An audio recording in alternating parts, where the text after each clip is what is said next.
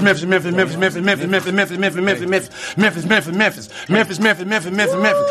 Memphis. Everywhere we go, it's Memphis. Memphis, Tennessee, the beautiful land in the world. And I'm thankful for this guy who tweeted and said I don't have that fire in my eye no more. That game right there was for him. That's what I do. I prove people wrong each and every night, and that's for him right there. Hi, this is Tom Izzo at Michigan State, and you're listening to Grizz 901. What up, Grizz Nation, and welcome back to another episode of Grizz 901. This is our first episode of Throwback Thursday, where we dig into a little bit of the archives, where we bring up some of the best interviews that we had just this season. This is our first year, and as we're approaching the dog days of the summer, and as we're approaching the 100th episode of Grizz 901, we want to go ahead and still give you the content, but because we have a lot of new listeners, because this podcast blew up in its first season, and a lot of that happened in 2022. So this is all the way back from November 22nd. It's with Eric Hasseltine, which is the voice of the Grizzlies, especially for the radio. He's one of my favorites, and you'll hear me gush throughout the entire time. But this is one of the podcasts that you're going to look back on and think, when was this, right? So let me give it to you. The Grizzlies were 8-8 way back in November the 22nd, and they had just got beaten by the Timberwolves at Minnesota, 138-95. So we're going to talk about that a little bit. Eric will honestly, mention it a couple times. But mainly, this is a chance to get to hear a very long episode of Eric. We probably went on a little too long, and it was early on. So I didn't know how to exactly end it, right? I didn't know how to get out of the podcast. He was telling so many good stories that I didn't want to stop him. But it was one that I look back on and I'm very fond of, so I hope you will too. You're going to hear a lot about him being a radio play-by-play guy. We often will talk about Hank McDowell, who was our very first episode. It was a two-part series. Well, Hank McDowell and Eric were on the radio for many, many years together, so you'll hear a little bit about how fond they were of each other. They loved each other so much, and then when Hank had to step away, that was a very, very big time, especially in their own individual lives. And so you'll hear a lot about that. You'll hear all nicknames, some ghost stories that he might mention. So we get into a lot. It's not just all Grizzly stuff. It's a lot of fun. You hear a lot about Eric himself. So without further ado, let's go ahead and get into it. Enjoy. All right, today's interview we have with us one of my favorite radio broadcaster. He is an Epcot aficionado. He is a back of the plane OG, and on our debut episode, part 2, he was given the compliment of, when you close your eyes, you can see exactly what he's talking about. He is Eric Hasseltine. What's up, Eric? Hey, how you doing, man? Good to see you. You too, man. You too. Thank you for joining us. So I was talking to a close friend of yours, and I'll let you kind of guess and who you think it might be later on if you want. But he gave me a few questions to ask you. And so I wanted to kind of hit those to you real quick before we get into a little Grizzlies talk. And this will give the people, the fans, a little bit more about Eric. We hear you all the time, and we always see you. But yes. Let's dig in a little bit to Eric. So I was told that you have a nickname of Biscuit. What is the reason of Biscuit? Oh, my. It actually stems back. I've been friends with Rob Fisher since he arrived in Memphis because we both worked at the initial flagship station for the Grizzlies when he came in, and we've known each other, and we'd always talked about, one day it'd be fun to work together on the Grizzlies because I have a lot of respect for Rob's work and his talents. And we had an opportunity once to try to hire him, and it couldn't go through. And then we finally kind of got to the point where we could again. And so we hired him, and we were friends, but we didn't really spend a lot of time together. In the early years, I was still married at the time, and Rob was living downtown. I was living way out east, and everybody knows the logistics of something like that. So I just said to him in passing one day, I said, hey man, we hang out on the road all the time. Let's hang out let's watch football this weekend or something. He's like, cool. Yeah, I agree with that, because we would get off the planes and race to a watering hole of our choice. And at that time, I had then become single, and Rob was, so we'd go grab a nightcap and then head to our respective places. And I was living downtown, and so he called me one of the divisional playoff Sundays, and he says, "Hey man, we're getting a bunch of KFC and we're going to watch football at the house. Why don't you come over? We got a new pool table." I said, "Perfect." I had nothing else going. I said, "All right, I'll be there in a couple hours. I got something I got to take care of." I get there, and Rob says to me, "Hey, help yourself to anything you want. It's cool." I said, "Great." So we start watching football, and I was looking around. I'm like, doggone it, there's no biscuits left. And then I looked in the refrigerator, and there was a box, and there was one. I said, "Perfect." So I heated it up and dipped it in gravy, because I'm a carb addict, I think. I love bread. So the night goes on, and, we're typical Sunday night off with a bunch of guys hanging out watching football. We had a bunch of beers, and I took off and, wasn't drinking too much because I was driving back home. And I said, "Hey man, I really appreciate it. I enjoyed it. Thanks for having me over." The next day, and he says, "Yeah, you can't come back over." I had seen him the next day. He was coming in for his meeting. He goes, "You're not allowed back at the house." I said, "What are you talking about?" He says, you ate Chef's last biscuit." His roommate was a guy named Mark Mabry, who was the executive chef at FedEx Forum. And I said, "What are you talking about? You told me I could eat anything else." He says, "Yeah, but you ate the last biscuit." So I guess Mark had saved the biscuit. I didn't realize that. They figured out through deductive reasoning who ate it, which was me, and I admitted to it. So I looked at Rob and I said, "So if I brought him a box of biscuits, do I get a free pass back?" And he goes, "He's having a pretty bad day. That might work." So on my way in to the arena that day for the game, I left a little early and hit a KFC and bought a 6-pack of biscuits. Went through the drive-thru. Lady said, "Can I help you?" I said, "Yeah, 6-pack of biscuits." And she said, "That's it?" I said, "Yeah, that's it. No drink, no nothing."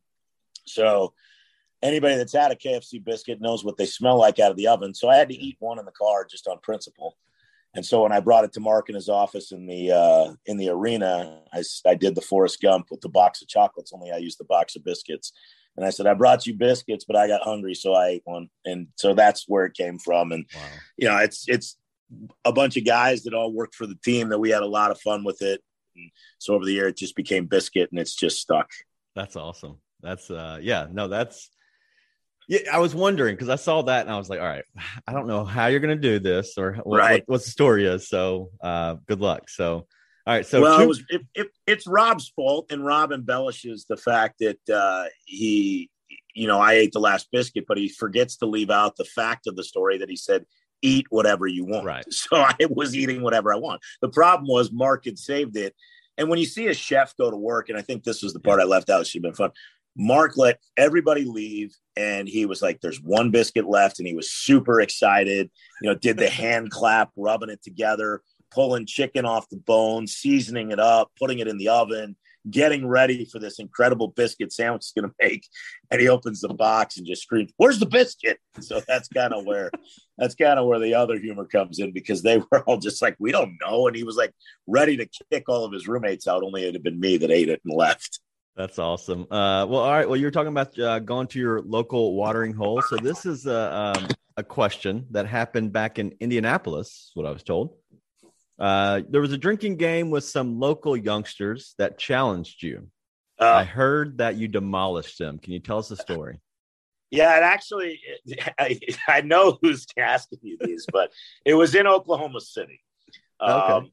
And I might have pulled this trick in Indianapolis, but the original one started in Oklahoma City. This is not something I'm incredibly proud of, but I am a very good consumer of an Irish car bomb. So I do it very quickly. It's amazing to a lot of people. It's kind of become a party trick. I try not to do too many of them because they're not the best thing in the world for you, just chugging a bunch of Guinness. But we were in Oklahoma City, and I walked up to the bar, and I said, "Well, I'll take an Irish car bomb." And I took it, and I took it pretty fast. And this young guy next to me goes, "Well, that was pretty fast." And I said, "Yeah, it is what it is." I said, I like them. They taste like chocolate milk. He says, "Well, I think I can beat you." And I said, "I don't think that's a wise decision on your part." And he says, "All right." I said, "Well, let's bet the round. If you beat me, I'll buy your round. If I beat you, you buy the round." And he says, "Okay." Well, 7 rounds later, and he hadn't won one, and his tab was over $100. His girlfriend, I looked at him and I said, "You want to go again?" And his girlfriend says, "No, he's going home." And so we're all just laughing. And we've done it again a couple of times in LA. I think maybe we did it in Indianapolis, but inevitably someone sees that and they go, "Oh, I can do it." And I'm just like, I don't know how to explain this to you. And not that this person was incredibly quick, but I tell a story of a friend of mine and I were at Silky O'Sullivan's, and I drank 2 before she drank 1. Wow. So, and like the bartender went, "I've never seen that." I said, "Well, she's not like a normal consumer of this, but I can count on one hand the number of times someone's beaten me, and it's not by very much. And it's one guy in particular that we usually tie, but it's kind of now become a running party trick. Although now at 49 years of age, I try to lay off the Irish car bombs unless we definitely have a day off the next day. Yeah, no, yeah. I've had those before, and I am terrible at chugging just completely, no matter what it is. And so I would be the guy who will not challenge you 100%. There you go.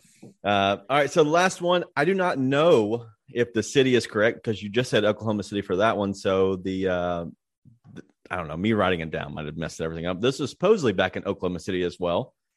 You had a ghost in your room? No, but the hotel is supposedly haunted. There is a long-standing story. If you look up haunted hotels in Oklahoma City, and it's we don't stay there anymore, but it's called the Skirvin Hotel. Okay. And so, we were looking up the hotel when we were first staying at it, because the first few years when the Sonics moved to Oklahoma City, we did not stay at that hotel. And we stayed a few blocks down. So we look up this hotel, and it's a beautiful old hotel. Well, it's got a little bit of a dark history. The owner of the hotel basically kept the 10th floor unrented, and it was all of his buddies that were there with their mistresses and their poker games and just a bunch of shenanigans. And apparently it's called the Skirvin Hotel, so we just called him Old Man Skirvin. Old Man Skirvin had a girlfriend that was a hotel employee named Effie, and Effie ended up pregnant. And so Effie was sent to the 10th floor to stay out of sight, because that would have been a scandal that could have ended the hotel. So he kind of kept her hidden on the 10th floor. Well, she really wasn't allowed out. So unfortunately, Effie went crazy and committed suicide out the window with their baby. Oh. And so the hotel horror stories are that Effie now haunts the hotel, and generally only haunts rooms that are occupied by men.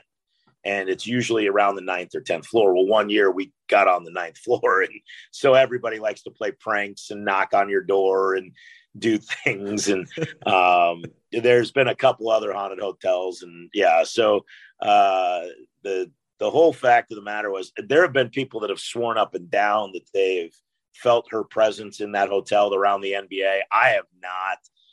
But the guys that are giving you these questions think they're funny. And not only the hotel in Oklahoma City, there was also a haunted hotel in Milwaukee. And so I walked out of my room in Milwaukee once, and these guys read up old lores about how to ward off ghosts. And I guess you put baking powder on your doorstep or flour or something, so if they step in the flour, you can see. So I walk out, and the maid's right outside my room, and there's just a pile of flour or whatever they bought. She's like, "What did you guys do last night?" I'm like, do not blame me. I did not do this. So they would knock on the door and things like that. Now, apparently one person in our travel party, or a couple of people in our travel party, did hear some of the things that are supposedly happening. And I'm not one to doubt it. I mean, I watched too many of those ghost hunter stories to think that these things aren't possible, and that these guys are all making this up with this audio equipment. So there's been some times where you just feel a little chill or a little weird in that hotel. So we don't thankfully stay there anymore, even though the people that work there were nice. But it is funny. I terrified Maurice Spates when he was with us out of Florida. Because we got in the elevator together, and Mo was actually on the 10th floor. And I said, he hits 10. I go, oh man, you're on the 10th floor. And he says, yeah. And I said, well, you've heard the story about the 10th floor. He says, no. And I said, Mo, the 10th floor is like where supposedly this ghost roams. And Mo said, well, I ain't getting off on the 10th floor. I think he went and changed his room. But I was told, please don't tell the players about ghost stories anymore at that point. That's awesome. Yeah, no, there's no way I would go sleep on the 10th floor. So yeah. No, I'd probably ward that one off too. But the rumor is it's not just to the 10th floor. And if you read up on it, there's like stories again on it. If you look it up, anybody who wants to and Google it, just Google haunted hotel Oklahoma City, and it'll just all pop up. And there's been customers that say they were just single guys in a room there for business, and they're in the shower and they feel like a scratch in the shower on their back, and there's nothing there. Or they look out and their mirror magically has like a one spot where the steam did not steam up. So I don't know why that would happen scientifically. I don't know if these guys maybe spent too many times in a bar around the corner or at the steakhouse, but again, there's a lot of documentation of these things. And these are just things that sometimes when you're traveling, you just pass time on the road with. That's awesome. All right. So who gave me those questions for you? Hank McDowell. Absolutely. Yeah. Hank's he's a friend. So we asked the question about you, and I'm a big fan of yours. And so I just want to bring you on here. But because I asked Hank about you, let's turn the tables a little bit. So what, obviously Hank had his medical issue and why he had to kind of step away. But what made Hank so special? Because I loved hearing you two just kind of go back and forth. And it seemed like, and this is probably, a compliment itself, but it just seemed like friends, just sitting there talking about a game, but just on a higher level. So what's so special about Hank? Well, I mean, first of all, he's probably the most genuine, good-hearted human being I've ever met. I mean, he's just everything you want to be around. He's an incredible father, incredible husband, very intelligent, but down to earth. Just will sit and have a beer with you and talk. If you ever needed to ask him advice, and he's not like old as my parents would be, but he's a little older than I am. And so I could ask him things. And I just had a tremendous amount of respect for his basketball knowledge. I had heard him on some Tiger broadcasts, and I was like, this guy's pretty good. And we got to a point where we were making a change, and they said, well, what do you think about Hank McDowell? And I said, I think he's great. He's, a local guy. I've met him. He's very nice. And, on those road trips, you start to figure out who people really are. And we were lucky because, Rob was traveling with us, and Rob and I were friends. And, Hank joined in the party after Hank and I were traveling, and Rob joined in, I should say, because we had a different sideline reporter. It just, there was just a camaraderie from the word go. We went and got lunch on the first couple of trips. We got to know each other. I went and watched his son's basketball games when he was coaching them, now who are grown. I've seen both of his kids play, and went to their games. He was coaching his son, Jake, at one point. And then Jake went to high school, and I went to his senior night. So there's just this kindness to him that you don't see every day. And so, here I am, I'm the goofball, cut it up, young guy, try to make people laugh with sarcasm and sometimes negativity. And Hank just would give it right back. Some of the funniest times we had were we would pre-tape certain segments so we weren't speaking them through the national anthem. And inevitably, I would just try to throw them off, and I would, you can't say certain words on the air. And I would just, in the middle of saying it, I would say something just outlandish, like you would hear in a bar, just to see his reaction. And he would just pick it up and go. And I'm like, boy, I wish we could use that. Boy, I wish we could do satellite radio, because it was funny. And he would just laugh and just things like that. But, to me, it's a guy who, again, he made it to the highest level of this game. Yeah. And I did hear your interview with him, and I laughed. He's like, he can't play, and he thinks he can play. And I'm like, I never, ever thought I could play at that level. But we would go shoot baskets sometimes, and you realize for him to make it to the NBA and stick around the NBA for as many years as he did, he was an amazing player.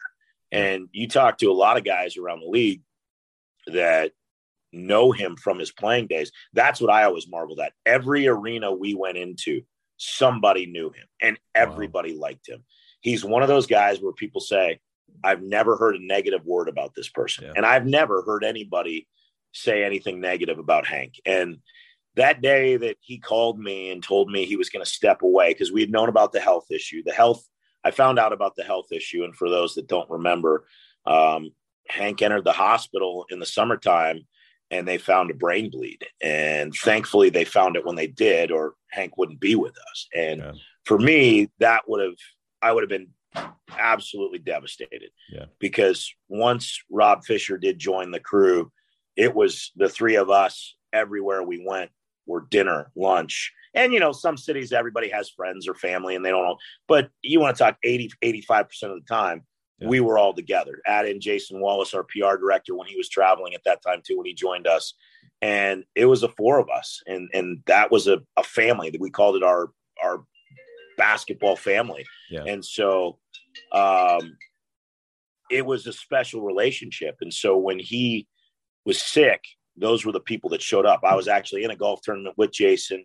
Rob was somewhere else. His son Patrick called me, told me what happened. I said, hey, we all need to go. We need to go. And they said, just come when you're done, because you can't see anybody till after 3:00. So we were all there, and there weren't many people he wanted to see, and that was us. And that meant a lot. And so, I started talking to the higher ups, and I said, hey, I think he has what carte blanche. And as far as my opinion goes, and my opinion doesn't mean anything, he can do what he wants. If he wants to take a year off and come back, that's fine. We need to tell somebody this may be a 1-year only position, but he has earned the right to do as he pleases. And so we talked, and I said, hey, just get yourself right. There's more important things than this. Whatever you need, we're here. Whatever Carol needs, we're here. We love you. We know you have the family support system, but we're with you. And we got down to the preseason, and I remember we were in San Antonio, and ironically playing golf again, and with a good friend of mine who's like my brother out there. And I'm on the 17th fairway, almost done. And I had a great drive, and I got a nice shot in for to hit the green in regulation, go for a birdie. My phone rings, and it's Hank. And I was like kidding around. I go, well, this better be effing important, because I'm about to hit a wedge in to try to get a birdie here and get my score back to respectability. He goes, and he got real serious, and he said, hey, it is important. I said, okay. I said, hang on. And I told my brother, I said, hey, I'm going to walk back to the clubhouse. Just bring the cart. And then I just started walking through, up the 18th fairway to the clubhouse. And I said, what's up? And he said, hey, I think I'm done. And wow. I said, whoa. I said, okay, not what I was expecting to hear. And I said, are you okay with the decision? Are you going to look back in 2 months and say, I wish I wouldn't have said that? Because if you're asking me, you don't have to tell me this now. You can take more time. And He just said, I'm pretty positive, and I've thought about it, and I want to sit down with you and Scott and have lunch next week, and let's talk about it. But I wanted you to know first, and you're my brother. I love you, and I just want you.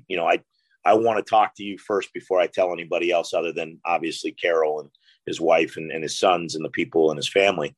And I said, well, listen, man. I said, like I said, if you want to take a year off, that's fine. If you make this decision in a year and want to come back, I'm okay with that too. And he just said, I don't feel like I can do it at the level I need to do it at. Yeah. And that's who he was. If he did something, he did it right. He'd always joke. He was like, well, you do all this prep and I don't do anything. And then this dude would come out with a notebook with like 3 pages of stuff. And I'd be like, what are you talking about not prepping? Yeah. He would talk about days of the game. I'd be like, well, I'm going to go finish prep work and go to the gym. He's like, yeah, I think I'm just going to go sit by the pool. And then he'd show up, and I don't know when he did it, but he would always be ready to go. And I loved my time with him. That was probably the hardest thing I've had to do professionally, other than when Don Poyer passed away, was to sit down with him and do that Grind City Media interview that we ran, where he basically got to say goodbye to the fans. And we reminisced about all the things we had gone through. And, the only reason Don was tougher because it was so sudden, and it was it was death. And that's, Hank is still thankfully with us. We still talk. We still joke, as you can tell on your podcast, when he talks about, he knows I'm listening. So he throws little jabs in, and I laugh and I chuckle, but it's still, we miss him tremendously. It doesn't mean that we don't love the guys that are with us now on the radio side, but Hank was special, and we were very, very lucky to have him. Our fans were lucky to listen to him, to be honest with you. And, this wouldn't be a sentiment of national people, but my opinion is basketball in general in Memphis and in the NBA was lucky, because there was a lot of people that he touched both playing and on the radio that a lot of people will never know about. I get to hear it because I get to run into his former colleagues. Like last night in Minnesota, I ran into Jim Peterson. They played together in 1986 with the Rockets, the team that went to the finals, and they were like buddies. They were the guys that hung out together all the time. And every time I see Jim, who I remember also playing for the Warriors, and he and I have had those conversations, and I just call him Jimmy Pete. Jimmy Pete's always, "Where's Hank? How's Hank doing? Why is the big fella not traveling? He's in good shape. Why is he being so soft? He wasn't soft like this in Houston." I said, "Jimmy, he's done, man. When you're done, you're done." He goes, "Yeah, I get that." So he's got a lot of friends still out there that care a lot about him, and it's because of the man he is, and really is, as a father, that's someone I will point to as my son becomes a teenager and a young man, saying, "Hey, this is a guy. Look by his example, follow his examples, and you'll be okay." I agree. Yeah. Hank he's one of the good ones. And I said that kind of on the podcast because, I know the family personally, but just knowing who he is, and then just kind of the other people that really don't know him and view him the same way, it's really cool because he's one of the good ones. So I'm glad you talked about that because I know y'all's relationship was special. And so I kind of had to hit that real quick, but let's get into some Grizz questions, and we'll let you get out of here. I have 4, and they're just, pretty simple, but I want to get into more of, Taylor Jenkins, the staff, because I don't think Taylor and their staff really get the credit that they deserve, because, everybody is, the keyboard warrior on Twitter that wants to get rid of them, and they don't understand. They don't understand sports, but professional sports really, because, you never get too high, never get too low. And this team is special, but my question is where do they draw their leadership from? Because it's a young team, it's a young coach. So where does it come from? I feel like it's a collective effort, to be honest with you. And I see this team, and I get to go to shoot around if I choose to. But the 2 shoot arounds I've gone to, they haven't played real well, so I might not go again. Hey, we're all a little bit superstitious here or there. True. Don't go. Yeah, it really is a collective effort. They're very tight. You talk about guys that play the same position. Tyus and Ja are very good friends. Like in Minnesota, Ja's joking like, anything you want to know about Minneapolis, the kingpin is Tyus. This is Tyus's world. So, don't ask me where to go, ask Tyus. And they're all tight, and you see them in the hotel. So when they have practices, you don't see one guy just step out. Now, Ja's obviously emerging as the leader because he's the best player. Yeah. And so when you're the best, you're kind of relied upon to not only lead by example, but also to essentially, kind of pick guys up when they're down. And, I watch this group, and it amazes me how many of them also sound like Taylor Jenkins. So the leadership comes from all the way around. And Taylor's very good, in my opinion, at when he has coaches doing the scouts, which is what their job is. And Taylor knows the scout, but he allows them to put it into their words. Like, he's not going to step over them and take away their credibility with the players. So look, there are scouts that you do, and as a head coach, just like as a starting pitcher in baseball, and you may look at everything, see it the way you want it, and then the other team comes out and throws a complete wrinkle in it, and what you practiced and prepared for isn't what you're going to see. You can come up thinking you're going to face 6 out of 7, left-handed hitters in a lineup, and the manager on the other side the next day throws in 2 more right-handed hitters, and you're missing your zone, and all of a sudden you were ready to go, but you got shelled. And so those things happen. But I think that's where the good part of the coaching staff comes from, is that they believe in one another. The players, there's some new faces, but overall they've all been together. So I think it's collective. we do see Ja leading by example, but they do think I do think Dylan is a guy that really leads as well, and Kyle's a guy because of his pedigree in times in San Antonio has had a strong voice in that locker room at times too. Yeah, that's a good answer because, I had down here, is it Taylor, is it Ja, is it the vets? And as you said, it's pretty much a collective, which is great. And that's what I've always, wanted as a fan. It's always cool to root for your teams and have a good time, but it's always so much better when you have a good group of guys that you just like, and they're good dudes, right? So it makes it a lot easier. I speak for myself, but I heard it happen to other people, and I got to go on the 2 preseason trips this year. Obviously none of us traveled last year. Right. And, obviously the bubble, we didn't travel. And it was weird we were up in Suite 216 and we kind of made a radio thing about that. The TV guys were down at the top of 104 where we actually broadcast from now. And jokingly, I would always scream from Suite 216, which is down the sideline behind the visitor bench, but just like yell down to Rob, "Hey, the shoes look good from up here." And Rob would look back and be like, "Looking good, Biscuit," just things like that. But we didn't even have contact with them. So when I got on the plane for the first trip to Charlotte, when Brandon Clark and DeAnthony Melton and even Desmond Bain, who I hadn't met face to face, and Xavier Tillman, when I explained to him who I was, because I had talked to him after multiple games, they're like, "Oh man, it's so great to have you." When coaches come up and say, "It's great to have you back on the trips." When the coaches that joined the staff last year that we didn't know said, "It's really nice to meet you. I heard a lot about you." Coach Jones and Coach Jenkins speak so highly of you guys and the work you do and how lucky we are to have a group like you guys. You feel like you're part of it. And it could be really easy for those players to look at us and go, "Yo, it's just the media guys," and they don't treat us like that. Right. And to me, that's the thing that says everything. I'm not trying to turn it on myself about them being good guys, but that's how they treat everybody. They treat each other that way. We treat it as a family, and that goes a long way. It goes a long way with the people that cover the team. It goes a long way with the support staff that train these guys, that get them ready for the game, that give them their workout programs, that get them their nutrition programs, that stretch them out before a game, that talk to them about certain things, with the assistant coaches who give them the game plan, and with the head coach who, let's be honest, a lot of guys probably didn't know that much about Taylor Jenkins before he got hired, but he has ingratiated himself into their mind as one of them and someone who's on their side. And, there's nights just like any other situation where Taylor Jenkins has to get a little,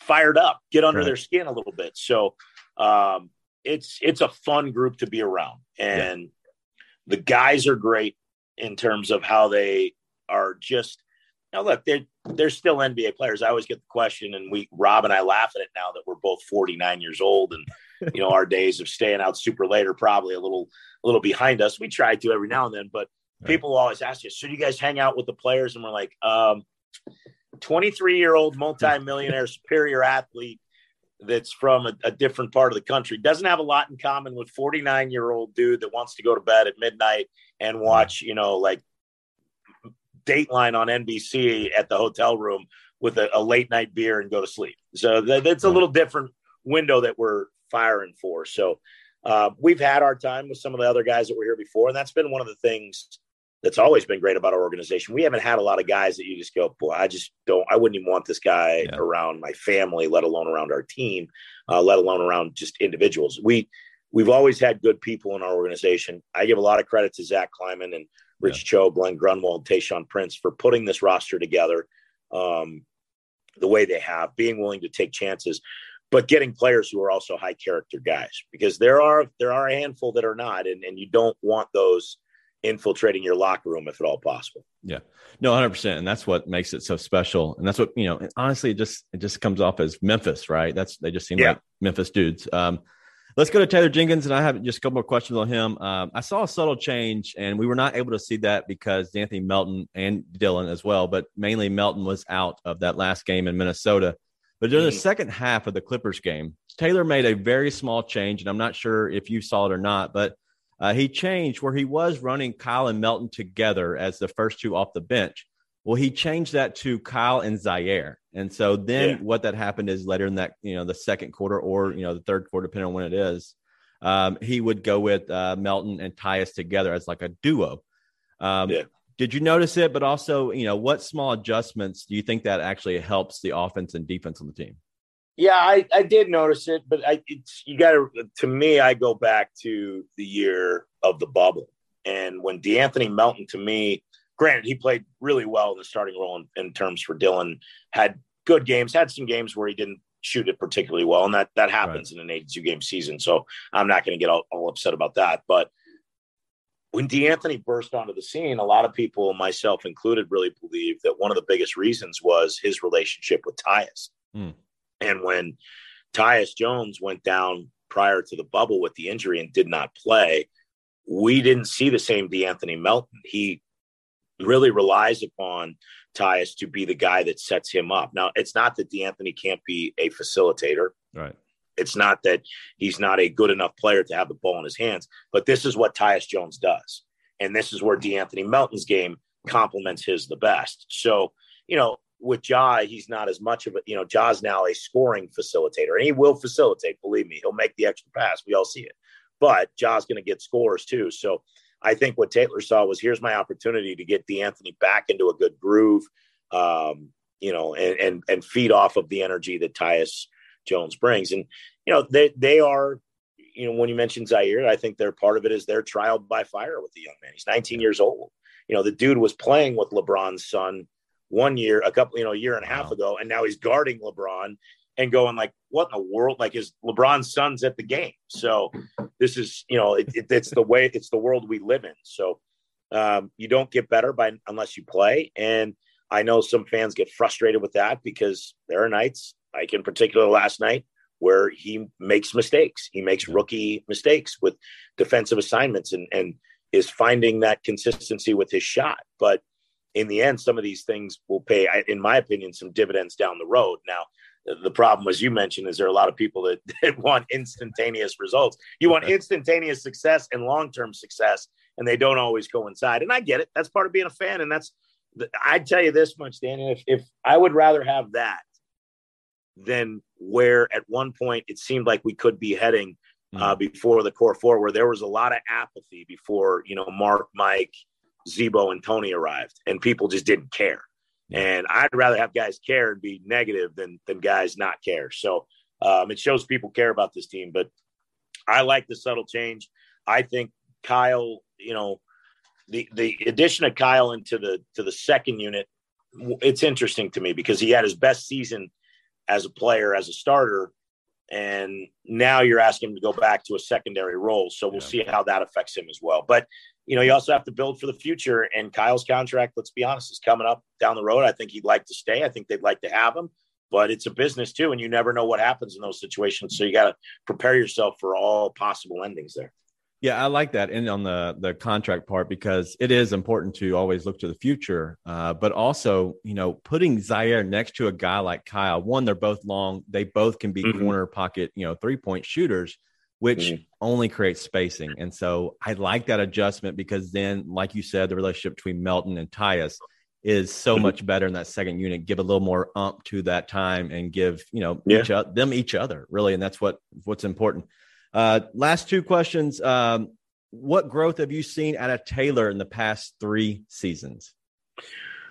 I think he's got a little bit more control of the game. I think in the first year and a half, he was a little more subdued when it came to arguing, pressing things. And now he's got confidence that, he had the confidence before, but now he's got an understanding of he doesn't have to do things every night the exact same way. You want continuity as a coach. Hubie Brown, we were blessed to have Hubie Brown, and Hubie, his blessing of understanding that a 10-man rotation could really help you was also his curse because guys want to play more minutes. But the one thing you could never say about Hubie, and the one thing he always said is, because my guys know what they're going to play. They may not like that they're not playing more minutes, but they know what they're going to play and pretty much when they're going to play it. Now, if they go in and get in foul trouble, that changes it. If they go in and are just not doing what we asked them to do, then that changes it. But, for Taylor will give these guys the opportunity to play through some mistakes, play through some errors, and learn from the mistakes rather than be that hard-nosed, get out of the game guy. You're not doing what I asked you to do. Go sit down and think about it, guy. You know, he's got an understanding of what he has. And I think in a way he's had a really difficult situation, because this is why some of the trades were made. You had too many players that could play. Right. And as a young coach, you're trying to please everybody, or you want guys to develop, and you only develop if you're playing. And if you got 13 guys that can play, you got a problem. Yeah. Because, 3 guys are really not going to see significant minutes, and then they're not getting any better. And so I think he's handled that really well. I think just in our conversations, the things he notices now as compared to before, he's much more at ease with where he is and comfortable in his rotation. I love our staff. Yeah. The fact that we kept it all together over the years has been phenomenal. It would have stayed the same, but, one of our favorite assistant coaches, Niele Ivey, got an opportunity to be the head coach at her alma mater at Notre Dame, which also puts her closer to her son, who's an outstanding player at Purdue and probably going to be in the NBA. I mean, he's got some Ja Morant-like characteristics to his game. I love watching him. And she was she worked with Ja. So obviously Ja probably got to know her son a little bit, and losing her was, at the time a blow, but then they go out and they find a guy like Blake Ahern. They get a guy like Darko Rajakovic. They get more guys to come in and fill those gaps, and they keep them around. Scooney Penn, David McClure. David McClure is a brilliant basketball mind. Brilliant. And still, I remember seeing him the first day at training camp, at Taylor's training camp. He's running with the players, and this dude's an assistant coach, and he's just dunking like it's nothing. I'm like, who is this dude? Like, where did he come from? And I look him up. I'm like, oh, well, he played at Duke and he played overseas, and, just wasn't quite over the NBA line. But you just talk to them and they understand, and hearing them describe game plans and where the assignments are, it's fun. Now, we can say a lot of things, and the naysayers out there are like, dude, you guys have gotten beat by double digits, 7 out of your 8 losses.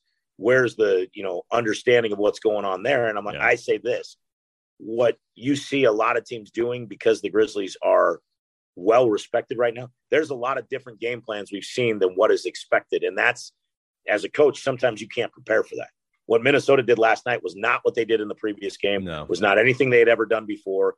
They basically condensed the space inside the arc to make it very difficult for Ja to get to the rim. And that's not something we had seen. Now we'll see more of that. And now the next time you'll be ready for it. Yeah. Yeah. 100%. You might actually see that Monday when they take on Utah. Yeah, unfortunately. Yep. All right. Last question. This is a good one. This can be very open-ended. So you don't have to talk an hour on it, because I know you could give an hour-long answer. But yes, I could. But what did the core 4 mean for the city of Memphis? Wow. That is a great question. It made this franchise, it legitimized the franchise. You still hear people sometimes knock Memphis for being a small market. And I always laughed when people would go, what have you guys done? Making the playoffs 7 years in a row isn't that big a deal. And I went, go look how many other teams have done it right now. There had only been 3 or 4. San Antonio, and I think Atlanta during the run had made it, and then it was us. And so I'm like, hey, that's not an easy thing to do.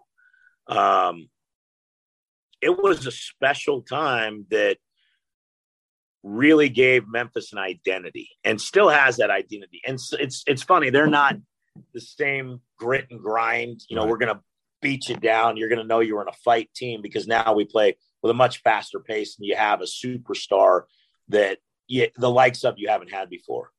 But when you talk to the guys that played against that group when they were in their heyday, Draymond Green said it best the year the Warriors won their first title. So the toughest series we played was not the finals, was not the Western Conference Finals. It was the Grizzlies. Yeah. And because of injury, they were not at full strength. Now, do we still think we would have won that series? Yeah. But not having a healthy Tony Allen and not having a healthy Mike Conley gave us a distinct advantage. And yet we still got out of that series in 6 games and looked around and said, boy, we're thankful we don't have another team like that left in this tournament, basically. And that was kind of the consensus around. And, you had everybody in there had something to prove. And that's to me what that was all about. And what we forget about that group. And I remember watching an old clip or an old game on Classic Games from that series with the Warriors. The bench unit had guys that could hoop. Yeah. You know, they had, you know, Beno Udrih, and they had Costa Koufos, and guys that fit exactly what you were doing. And you're looking out there and you're mixing and matching these 8-9 guys, and, you know, Courtney Lee's out there, and all of a sudden you're going like, wow, we were good. We were really good. I know a lot of people knock the Jeff Green trade, but people forget the day they got Jeff Green, the next 10 games, they won 9 of them. And it just was figuring that stuff out. But when you go to the core 4, and the reason guys were willing to come play here, the reason guys would sign, was they wanted to be around those guys. They liked that tough guy mentality. They like playing for Lionel. They like playing for Dave. And I hope, you know, we all know what's happening with Dave, and we all wish him our best as well. But you break them down. Tony Allen couldn't get the contract he wanted in Boston. So Chris Wallace, who loved him in Boston, said, I'll give you a contract to come here, prove it. But then he had to prove his worth to Lionel Hollins. Lionel wasn't playing him a ton at first. He goes out, locks down Kevin Durant in a game in Oklahoma City. He does an interview with Rob Fisher, and all of a sudden, all heart, grit, grind is born.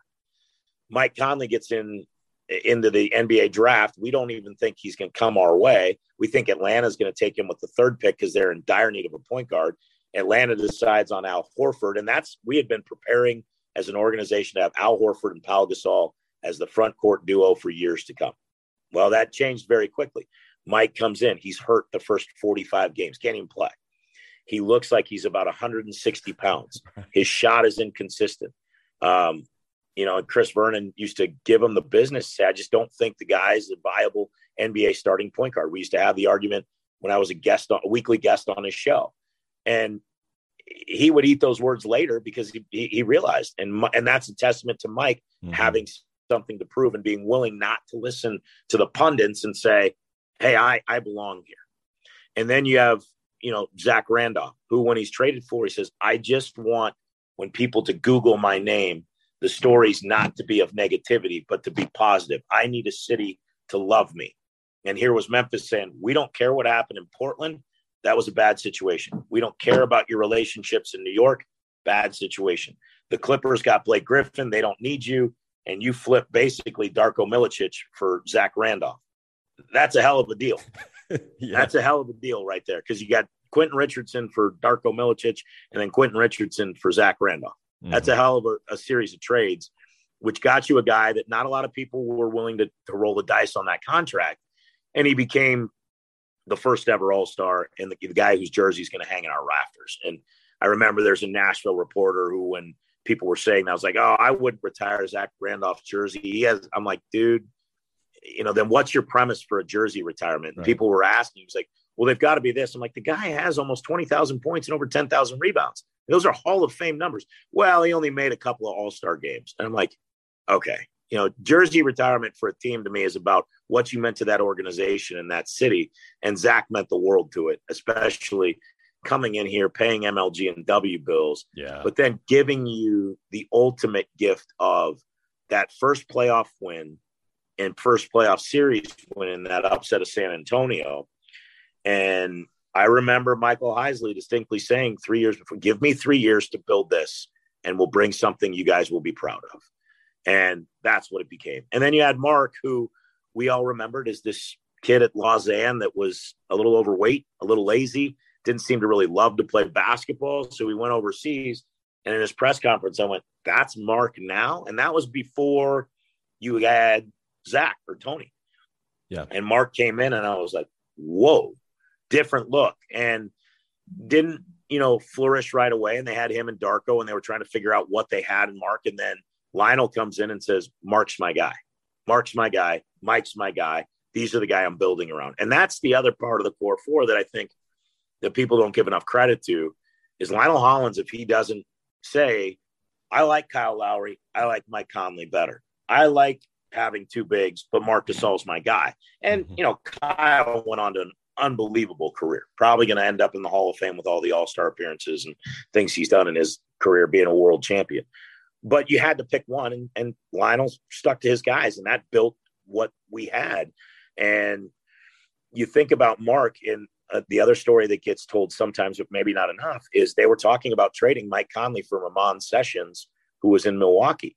And Mark went into Chris Wallace's office and said, this isn't the guy to trade. If there's guys in our locker room that can be traded, there are some. But this is not the guy. This is a guy you win with. And thankfully, they never made that deal. And we saw what we saw. They're different people on and off the court, but their brotherhood was there. They were like brothers. There were times when they would bark at each other out of frustration. But there were the great moments that we had. And did it result in an NBA championship? No. It did result in a trip to the Western Conference Finals where you ran into a buzzsaw. But then injuries kind of got the better of you.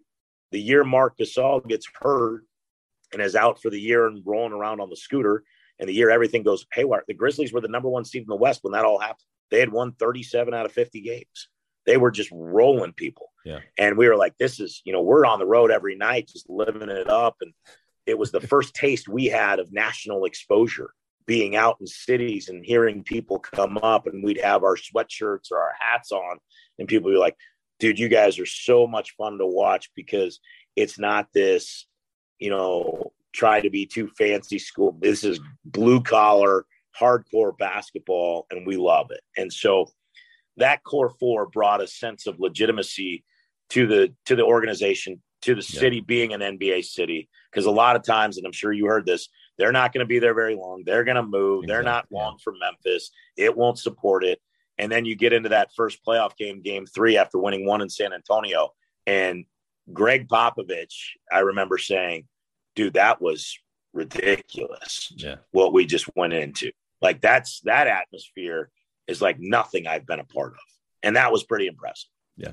And that's what makes Memphis special, the franchise in general. But really those core four guys, just to sum it up, is pretty much they crawled. So now Ja and the new, Grizz next gen, they can actually walk and if not run with this. And really they laid the foundation and really it was, I know you talked a lot about the franchise and the team, but it made like the city a totally different place. Like it created jobs. And I know some people, laughed at me because I was actually asked this question this past week. And I was like, it created jobs. It created, livelihoods. They went from the pyramid to now the big FedEx Forum. And it just made everything just legitimate. And, like you said, and now, when you talk about Beale Street and what it is and that it's iconic, but now it's really 1-in-1 with the Grizzlies. And it's so special what they did to the city. And it's weird that 4 guys that not just them, but others, but mainly the core 4 is really the reason that Memphis is the way it is, the franchise and the city, which is so special. But it is. And, to add on that real quick, we're not so pound our chest, hey, we built this blind, that we don't realize the love affair the city has with the Tigers. Yeah. That's built this too. And having that facility, because the team came for the Tigers to play and help that program, but the Tigers have helped themselves by over the years of, minus a few years, like sometimes happens to NBA teams, they've been really good. And if you talk to anybody that works downtown or anybody that now lives downtown and all this development, this does not happen if the NBA does not come to Memphis and then find some success in Memphis. And there are people that say when the Tigers or Grizzlies win downtown, things boom. People stay out. People go eat. People stay out later. And the dollar flows through the downtown area. Now, it's obviously a little different now with people still feeling the effects of the pandemic. But sports matter. Sports matter to an infrastructure of a city and an economy of a city. And to have 2 incredibly well-loved basketball teams in college and in pro have the hearts of this city, because those are our teams. I mean, people love Tiger football, absolutely. And people there are diehard Redbirds fans. But when you talk about the sports fandom in the city, it starts with the Memphis Tigers and then is followed very closely by the Memphis Grizzlies. And that's something we've understood and accepted, and that's totally fine by us, because our goal is we want to see the Tigers in the Final Four one year and the Grizzlies in the NBA Finals, and just say, hey, look at how good the basketball is in the Bluff City. And if you want to be a part of it, these are fun teams to watch. Yeah, we're a basketball town, like you said. And so, I'm glad you pointed that out, because we are basketball, and that's really, it was first, the Tigers, and still, I don't think your first love is ever going to go away with the Tigers basketball. Never. But Eric, thank you. This was story time with Eric, because I'm just sitting here just like listening like a kid almost. I know I'm an older guy now, but I've had a blast, and I appreciate you really just kind of coming on here and just kind of helping us and talking us through a lot of what it is, because I think, Taylor Jenkins doesn't get the credit he deserves. And I'm glad that you feel that way, but also, the other rest of the people around the city will start to learn that, hey, he is one of the best, in this league, but he's the best for this team, in my opinion. So I'm glad you were able to do that. Yeah, I have a lot of respect for Taylor, and I know that some people would think that there's a bigger name out there that could do better, and I think that's where you start really running the risk of doing some different things. Daniel, it's been a lot of fun. Anytime to talk about this stuff's good for me. I got to give Rob Fisher credit. We like to call it Hoop City instead of Memphis, and it's just between the youth basketball and everything else. It's such an honor to be a part of it, and we talk about it every day, how lucky we are. And it's not just because we get paid to do something we love, but we get paid to do something we love in a city that loves the game too, and that makes it a lot easier for us. So I appreciate you having me on. Anytime you want to have me back, just let me know. Absolutely. Thank you so much, Eric.